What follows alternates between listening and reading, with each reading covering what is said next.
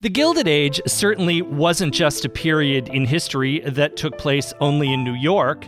New York was indeed its social and financial center. However, fortunes were made and lost, faux French chateaux built and burned, and society queens and princes took their thrones and were sometimes dethroned in the rapidly growing cities all across the country.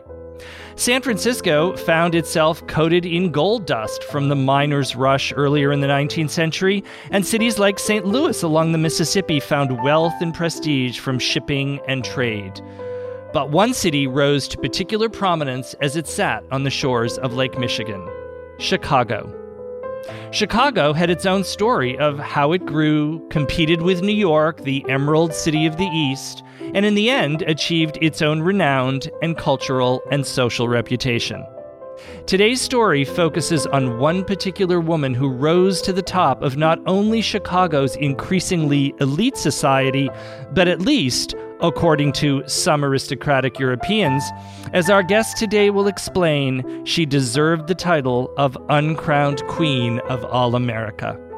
She was Bertha Honore Palmer, and I'm so excited to be joined by my guest today, architectural and social historian Tom Miller, to take a look at the life and work of Bertha Palmer.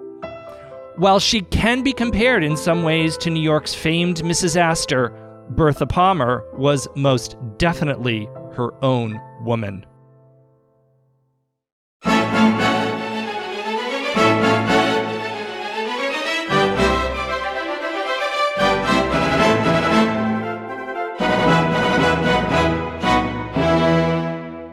Hello, I'm Carl Raymond, the host of the Gilded Gentleman History Podcast, where every 2 weeks we sit down for a nice cup of tea and a chat about the world's upstairs and downstairs in the grand drawing rooms and dodgy alleyways of America's Gilded Age, France's Belle Epoque, and England's late Victorian and Edwardian eras.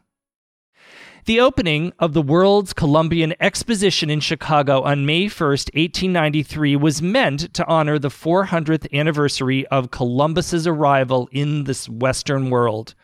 And honor it did.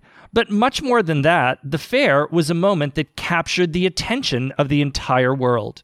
It was a celebration of civilization, of culture, of technology, of advancement, and of the place Chicago itself had now taken in America's national landscape.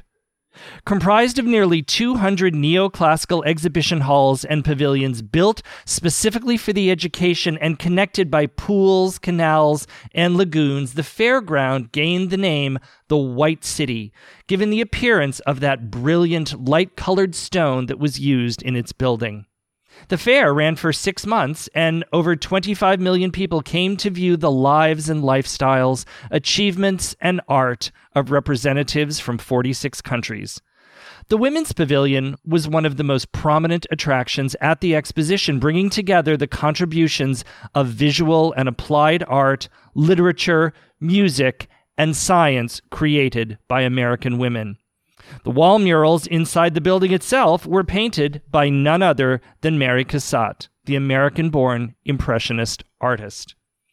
On that opening day in 1893, standing regally at the top of the stairs at the entrance to the Women's Pavilion, a woman in a white silk gown graciously greeted the lengthy line of dignitaries, heads of state, and aristocrats queuing up to enter. This was Bertha Palmer. And what was perhaps unique about this line of the international who's who is that Bertha Palmer knew many of them personally. Joining me to discuss the world of Bertha Palmer and just how she managed to rise to the role of social queen, and that she was so much more than that, is my returning guest today, architectural and social historian Tom Miller. Tom's show on The Real Mrs. Astor has been one of my most popular shows, and I know this one will be too. If you're a follower of Tom's extraordinary blog, Daytonian in Manhattan, you will share my admiration for his work. If you haven't yet discovered it, I encourage you to sign up today so you don't miss a single post. Tom posts a unique history of a different building every single day, except Sunday. Tom began his blog writing about buildings and locations throughout New York's history back in 2009 and astonishingly now has over 3,500 posts. Tom is also the author of 2 books of architectural history, Seeking New York and Seeking Chicago. And Tom and I have returned to the setting where we recorded the show on Mrs. Astor, the library of the Salmagundi Club on Lower Fifth Avenue here in New York. Tom, welcome back to the show. I am so glad you're joining me. Thank you for having me. It is such a pleasure to have you back here. So Tom, let's just dive in here because there are so many questions. Now, it's easy in some ways to use Caroline Astor as a familiar example to give some context to Bertha Palmer. But how does that comparison really fit? We'll be spending a lot of time in the show talking about Bertha's unique story, but how were Caroline Astor and Bertha really similar? Let's start with that. Well, the similarities are the fact that they were both the queens of society in their respective cities. Both of them were massively wealthy through their husbands, and both of them reigned over society. And that's pretty much where the similarities stop. What I think is so fascinating here is that there really were a number of defining moments in Bertha Palmer's life, particularly in which she stepped up, she took charge, she crafted roles that other women might not have done in the same position. And I'm sure that's true for Mrs. Astor. Mrs. Astor wouldn't have done so many of the things that Bertha Palmer did. Do you agree with that? Do you think that's right? Absolutely.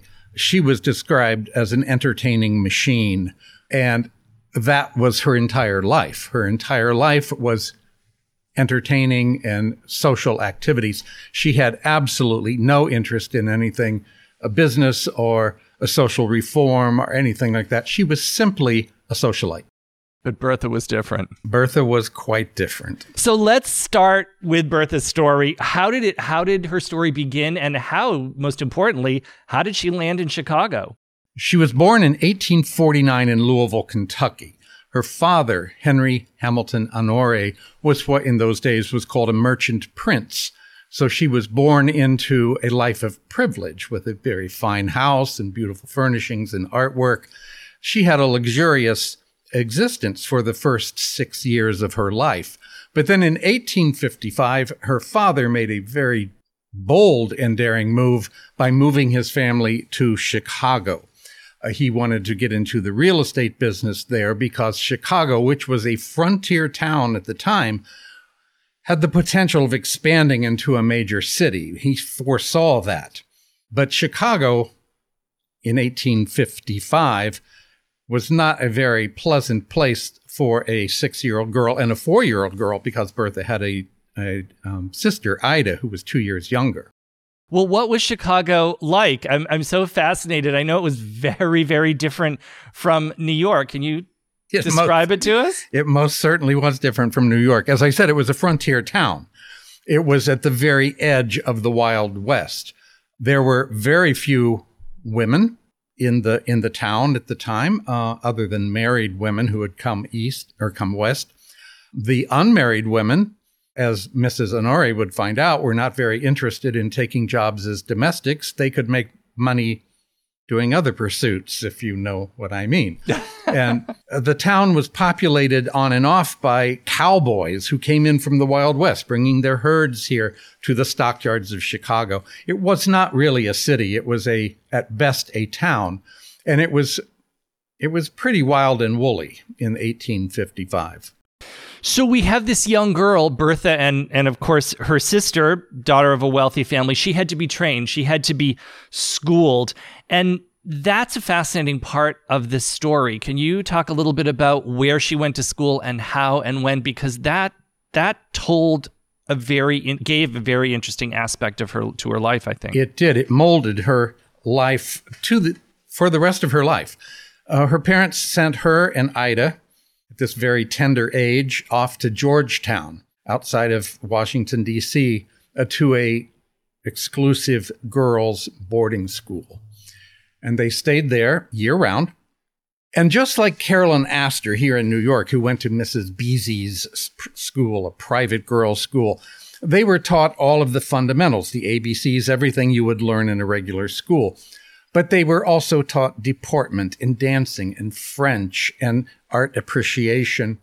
And even more importantly, because it was a Southern school, they were taught all of those inflections of diplomacy and coyness that would create a Southern belle. It was that tact and charm and diplomacy that she learned in a Southern girls' school that would carry on throughout her life and change so many aspects of her life.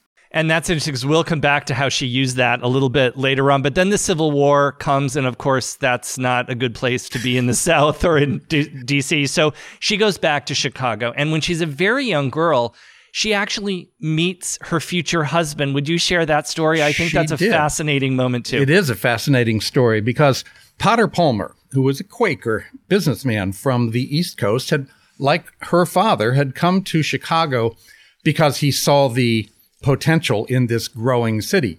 He opened up a dry goods store, and he was amazing in his marketing because he knew that there were people like Mrs. Honore who were well-to-do women who now were stuck in the far West with no place to find the finer things. So he sold things like Parisian bonnets and French gowns. So in 1862, when Bertha was just 13 years old, her mother took her to Potter Palmer's dry goods store, and they actually met Potter Palmer. He waited until 1870 when he was 44 years old and she was 21, and they married. That's a pretty romantic story, right, Tom? Absolutely. You know, I find it fascinating insight into Potter Palmer, too, in the kind of merchandise that he sold, because it's this whole sense of entrepreneurialism. There are sort of shades of the Astors in this, too, because it's never what's happening now, it's what's going to happen. Mm-hmm. And he certainly, and we see that later, I think, too, with his hotel business. But gosh, what a romantic story to marry this young woman. So then, after they're married, he builds the famous Palmer House Hotel. Well, he had actually already built it. The year they were married, the Palmer House Hotel was completed. He had sold his dry goods business to his partner, Marshall Field. And, of course, we know what became of that. And he went into real estate like Bertha's father had done. He became, by 1870, the largest landowner in Chicago. And he built the magnificent Palmer House Hotel, which was completed in 1870, the year they were married, and they moved into it.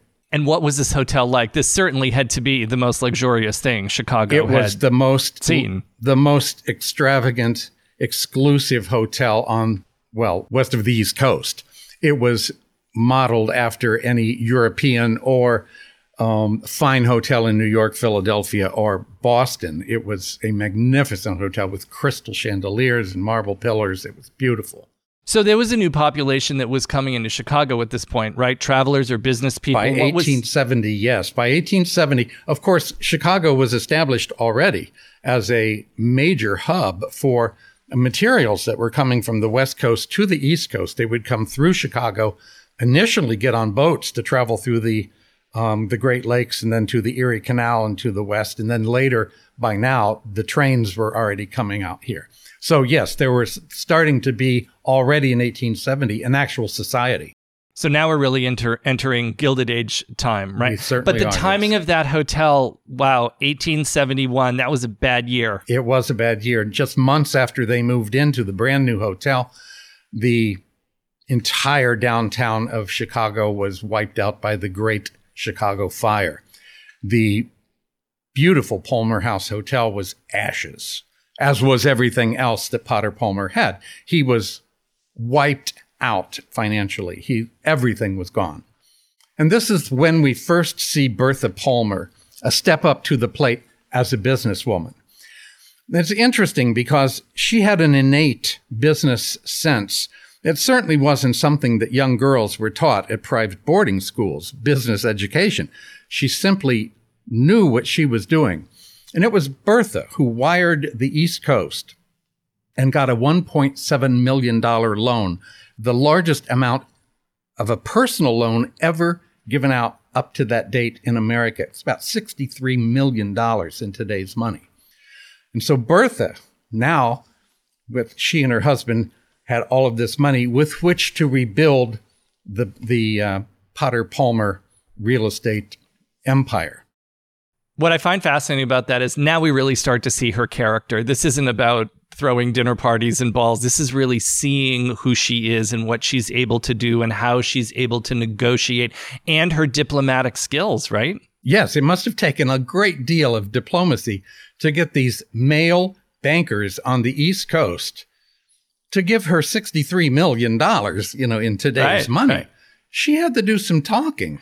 Now, Potter Palmer himself also helped tremendously sort of revitalize Chicago after this fire. What were some of the things that he absolutely did? And remember, I said he owned the largest amount of land. So now with this new money, he not only rebuilt the Palmer House Hotel, even larger and grander, but he widened State Street to an avenue-wide street, for instance, as we see it today. He reoriented some of the streets into a grid pattern so that the whole loop area of downtown Chicago that we know today, very much of it is because of his architecture. Now, I'm really fascinated to look now at the life of Bertha because women of this social class, and certainly with this amount of money, what they did with money. And she did some very significant charity work. She was just not off buying Worth gowns. And I think this is really interesting and also a big point of differentiation with Carolyn Astor. Absolutely. And by the way, before we move on to that, I'll just point out that when the Palmer House was first rebuilt and the Palmers were getting back on their feet, Bertha actually worked in the kitchens. This wealthy socialite actually went down there and baked pies and muffins until the hotel actually got going. Once it was going and everyone was back on their feet, the Palmers anyway, then she focused on her charity work. She was very, very concerned with the underclasses, the lower classes. She was a great supporter of Jane Addams' Hull House. It was one of her favorite charities, and she spent a great deal of time at Hull House working with these indigent families. She lobbied for safe and affordable milk for these tenement living families.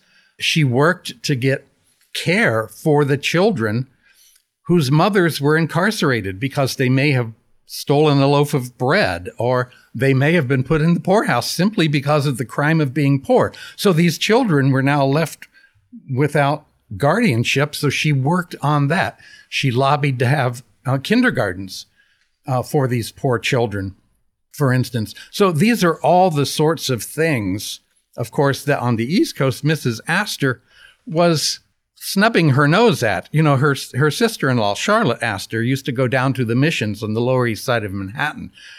And Carolyn Astor openly derided her for that, saying it was below her station. So here we see another great gap between Carolyn Astor and Bertha Palmer. I love the image of Bertha Palmer baking the pies and cakes in the kitchen because, and also in her charity work, she was a very hands-on woman, right? Absolutely. Yes, she was right down there. She didn't mind getting her sleeves dirty, if you will, if it got done what had to be done. So in New York, we certainly had the great dichotomy between the mansions of the Astors and the mansions of the Vanderbilts. And then, of course, the terribly inhuman conditions going on the Lower East Side and other parts of the city. Was there that similar dichotomy in Chicago? There absolutely was. And this is why she was so concerned, especially with these children. She was one of the founders of the Chicago Women's Club, which sounds like a social organization, but it was not. It was a reform group that worked to get laws passed and to get reforms done to help these tenement living people. One of the projects that I had read that Potter Palmer worked on was the creation of Lakeshore Drive, the beautiful drive along the lake, much like we have Riverside Drive here in New York. But he also built a castle for himself and Bertha Palmer Castle. Would you talk a little bit about that? Because can you describe it for listeners? And then I want to talk about the interior design, because that was fascinating to me. Yeah. In 1882, around 1880, actually, Palmer bought up all of the land along the lakefront which became Lakeshore Drive. And as you said, he pretty much modeled it after Riverside Drive in New York City. So we had the water, and next to the water was a manicured English-type park for promenading. Then there was a drive, and on the other side of the drive, he envisioned mansions. So in 1882, he started what Chicagoans called the Palmer Castle. It was designed by Frost and Cobb, and it was supposed to come in at $90,000. It came in over $1 million, which is about, I think, $23 million in today's money. And it was a castle. It had a crenellated tower. It had leaded windows. It was a magnificent, magnificent house. It was the most expensive and the most lavish house in Chicago at the time. So, Tom, I remember hearing you say at one point that the Palmer Castle had no doorknobs. Is that really true? That is true. There were no exterior doorknobs on the castle, and that was for a very good reason, because there was always a butler inside who would open the door from the inside. And by the way, not having doorknobs on the outside was also a security measure. I don't know if that would have worked in New York. It did work in New York. It did work in New York. The Sloan House on East 72nd Street had no doorknobs. Really? For instance, yes. I love that. And one of the trends, correct, at the period was to have rooms reflecting different periods. Can you talk a little bit about that? Yes.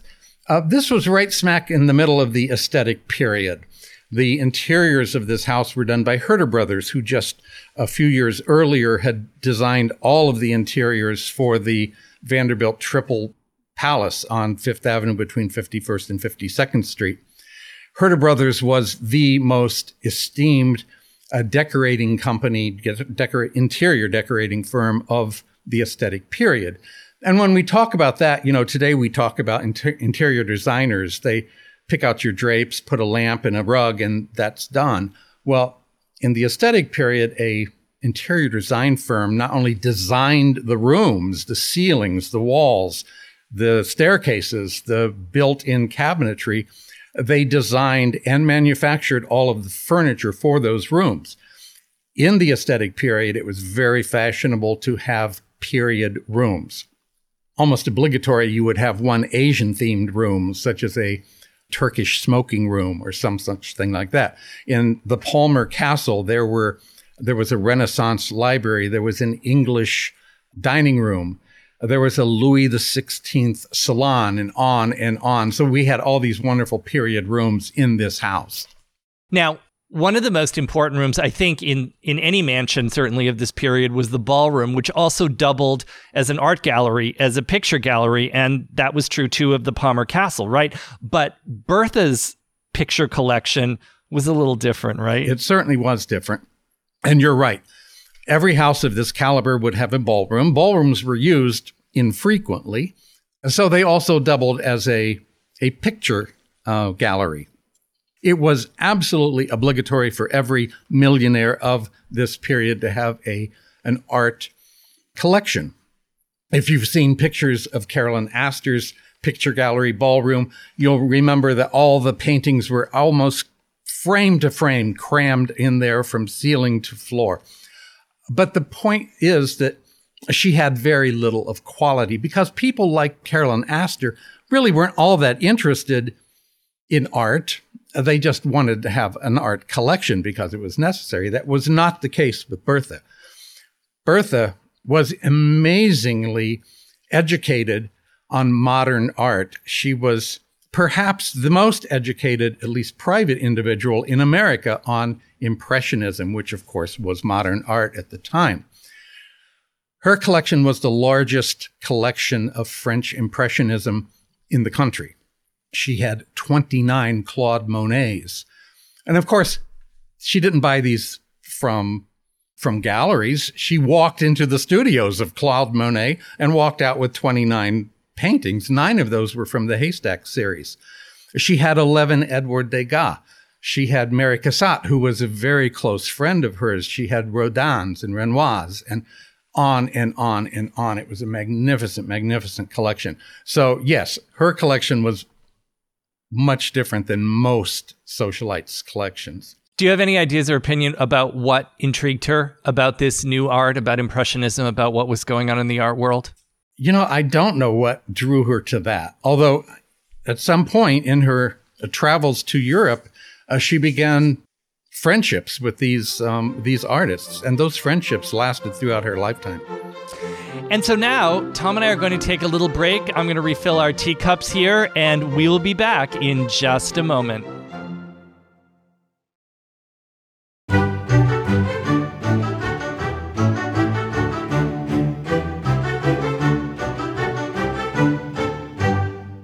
And we're back. I'm Carl Raymond, the host of the Gilded Gentleman History Podcast. And today we're looking at the life and the work of Bertha Palmer, who some may say was just Chicago's Mrs. Astor. But that is not, as my guest has explained today, true at all. So, Tom, we're back.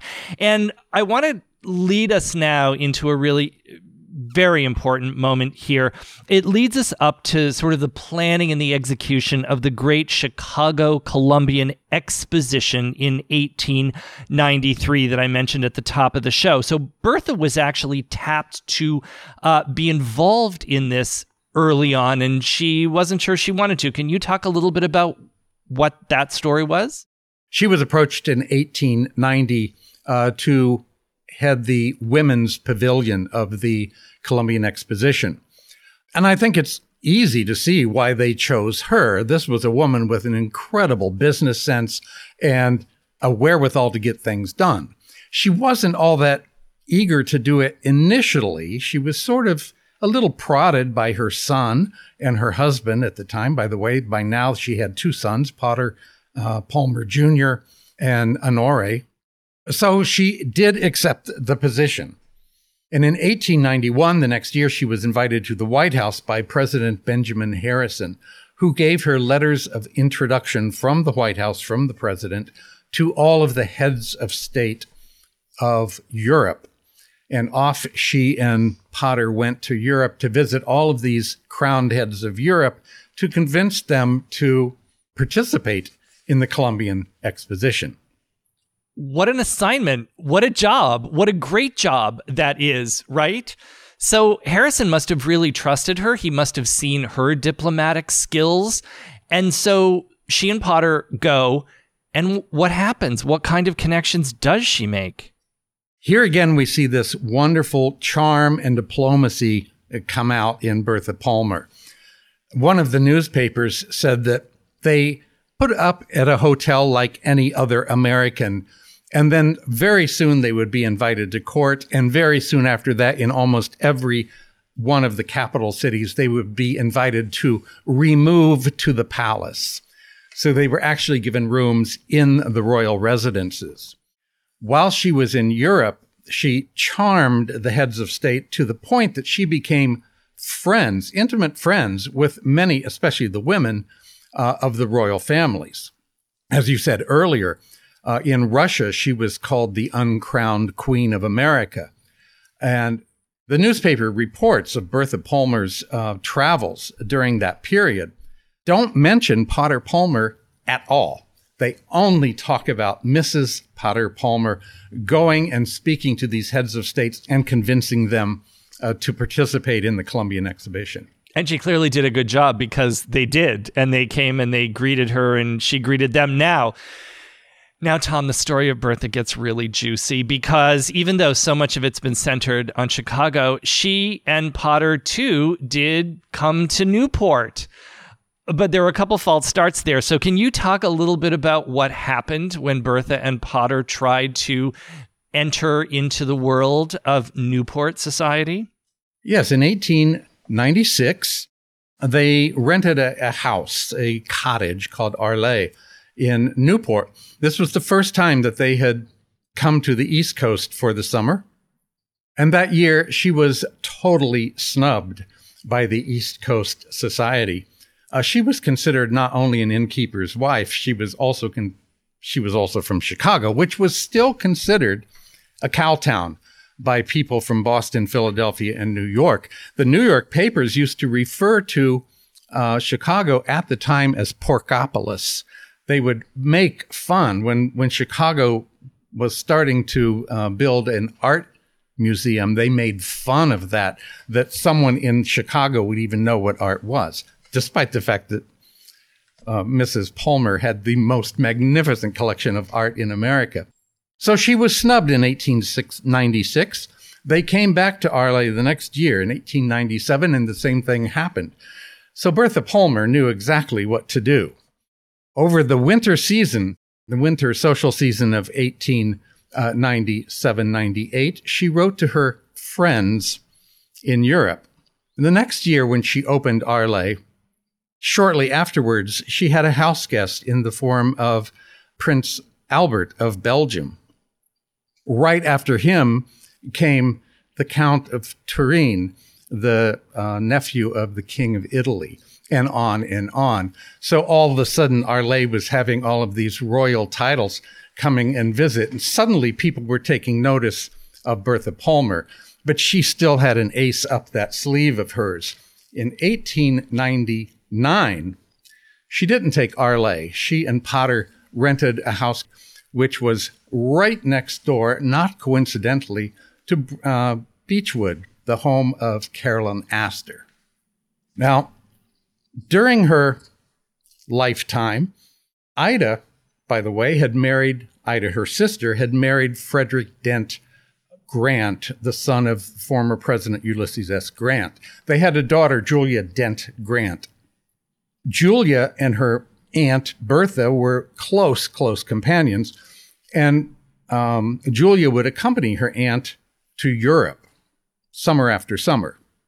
Julia and Bertha. Bertha. Perfect. Right. And so, of course, because Bertha knew all of these titles, she met all of these royals. And Julia Dent Grant became engaged to Prince Michael of Russia. And the wedding took place in Newport, not in Washington, D.C., where her parents lived, not in Chicago at the Palmer Castle, but in Newport. Bertha knew what to do. So you can imagine a royal wedding, a Russian prince. You can imagine the nobility that came to stay at Bertha Palmer's cottage in Newport that summer. You can imagine the amount of invitations to teas and receptions that Bertha Palmer and her husband were suddenly getting, who had been snubbed for the last 3 years. This is so delicious, Tom, and this is all right next to Caroline Astor's mansion, right? Those Newport folks must have been crazy with all of a sudden all this royalty down the street. The jealousy must have been palpable. On the day of the wedding, one of the newspapers, I think it was the New York Times, said that the police had trouble controlling the crowds who were trying to get a glance at this royal couple. And all of these socialites who had snubbed Bertha Palmer had crawled on their bellies, so to speak, trying to get an invitation, if not to the wedding, at least to the reception afterwards. Yeah, it's funny who turns into your best friend when something like this happens, right? Wow, she got revenge after all, right? So Potter Palmer died sadly in 1902, and I'm fascinated by the terms of his will because that was a little bit of a break in tradition too, right? It was very unusual. He gave his entire fortune, his entire estate, to Bertha.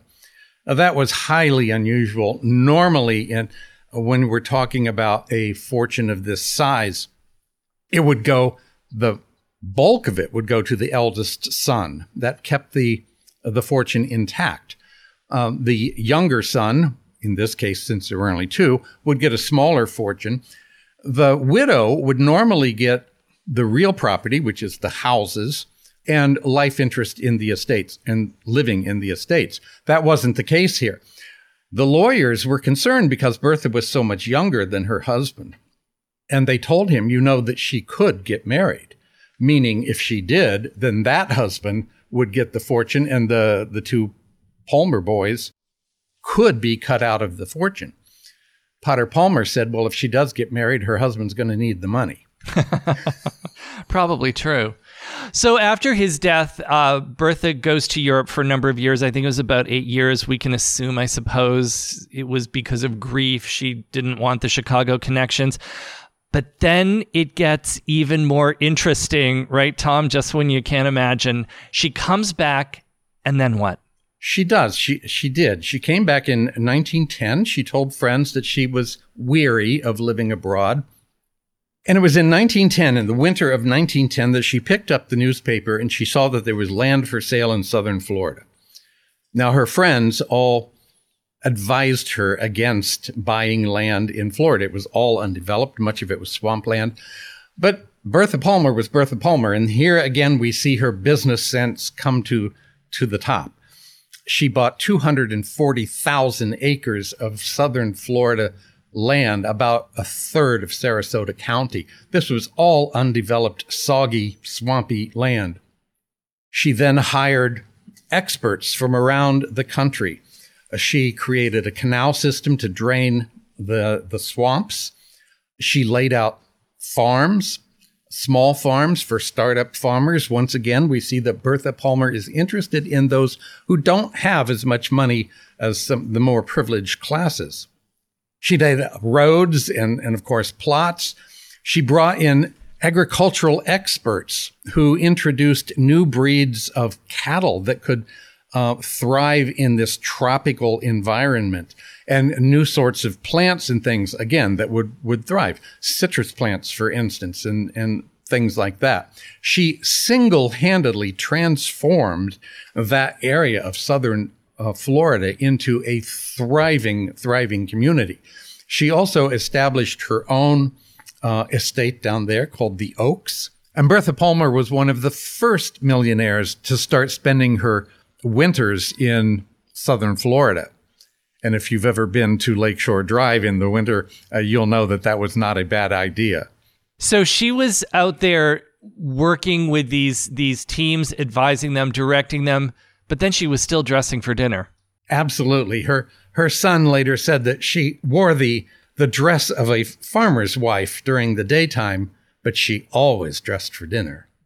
I find it just so fascinating that this woman who's had the experience that she did, certainly had the resources that she did, just didn't sit back. She became once again very hands-on in a way that helped enormous numbers of people that otherwise would not have received the help.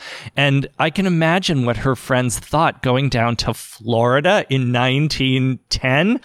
Now, she sadly had a lengthy and difficult battle with cancer herself, and she died in 1918, and her body came back to Chicago. One of the really sweetest things is when I heard you describe her final resting place with Potter. Can you talk a little bit about that? Right. When her husband had died, she commissioned McKim, Mead, and White to design this absolutely beautiful neoclassical canopy, if you will.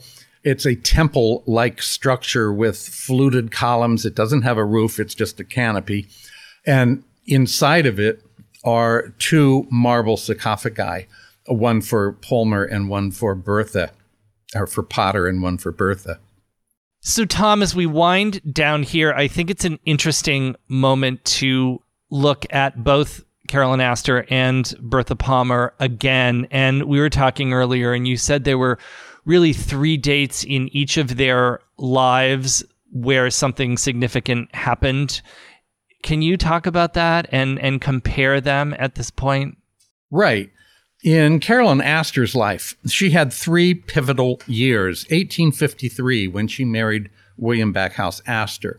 1872, when she became involved in society and actually she actually invented society. She invented the 400. It didn't exist before 1872.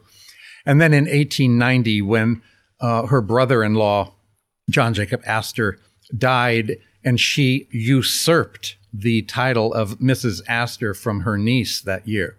Those are the 3 pivotal years in Carolyn Astor's life, and they're all social. However, there were also 3 pivotal years in Bertha Palmer's life. 1871, when she rebuilt Chicago with her husband and got that big loan. 1890 and 1893, when she became the head of the Women's Pavilion for the exposition. And then 1910, when she started the development of southern Florida.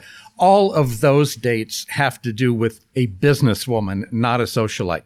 So there is this great divide between these 2 women and the important dates in their lives. Thank you so much, Tom, for your work on Bertha Palmer and sharing her life and work with us. She really was an extraordinary woman, and there are certainly parts of her life that many listeners may not know about at all. So I think you've opened the door into yet another extraordinary life. What do you think people should really know about her if they know nothing about who she was? Well, the important thing about Bertha is that unlike most women perhaps unlike any other woman in America of that period, she was not just a wealthy socialite who was content with dinner parties and teas. She was a very astute businesswoman. She was also an art patron and promoter of the arts, and she was a reformer. She was so concerned about the underprivileged classes.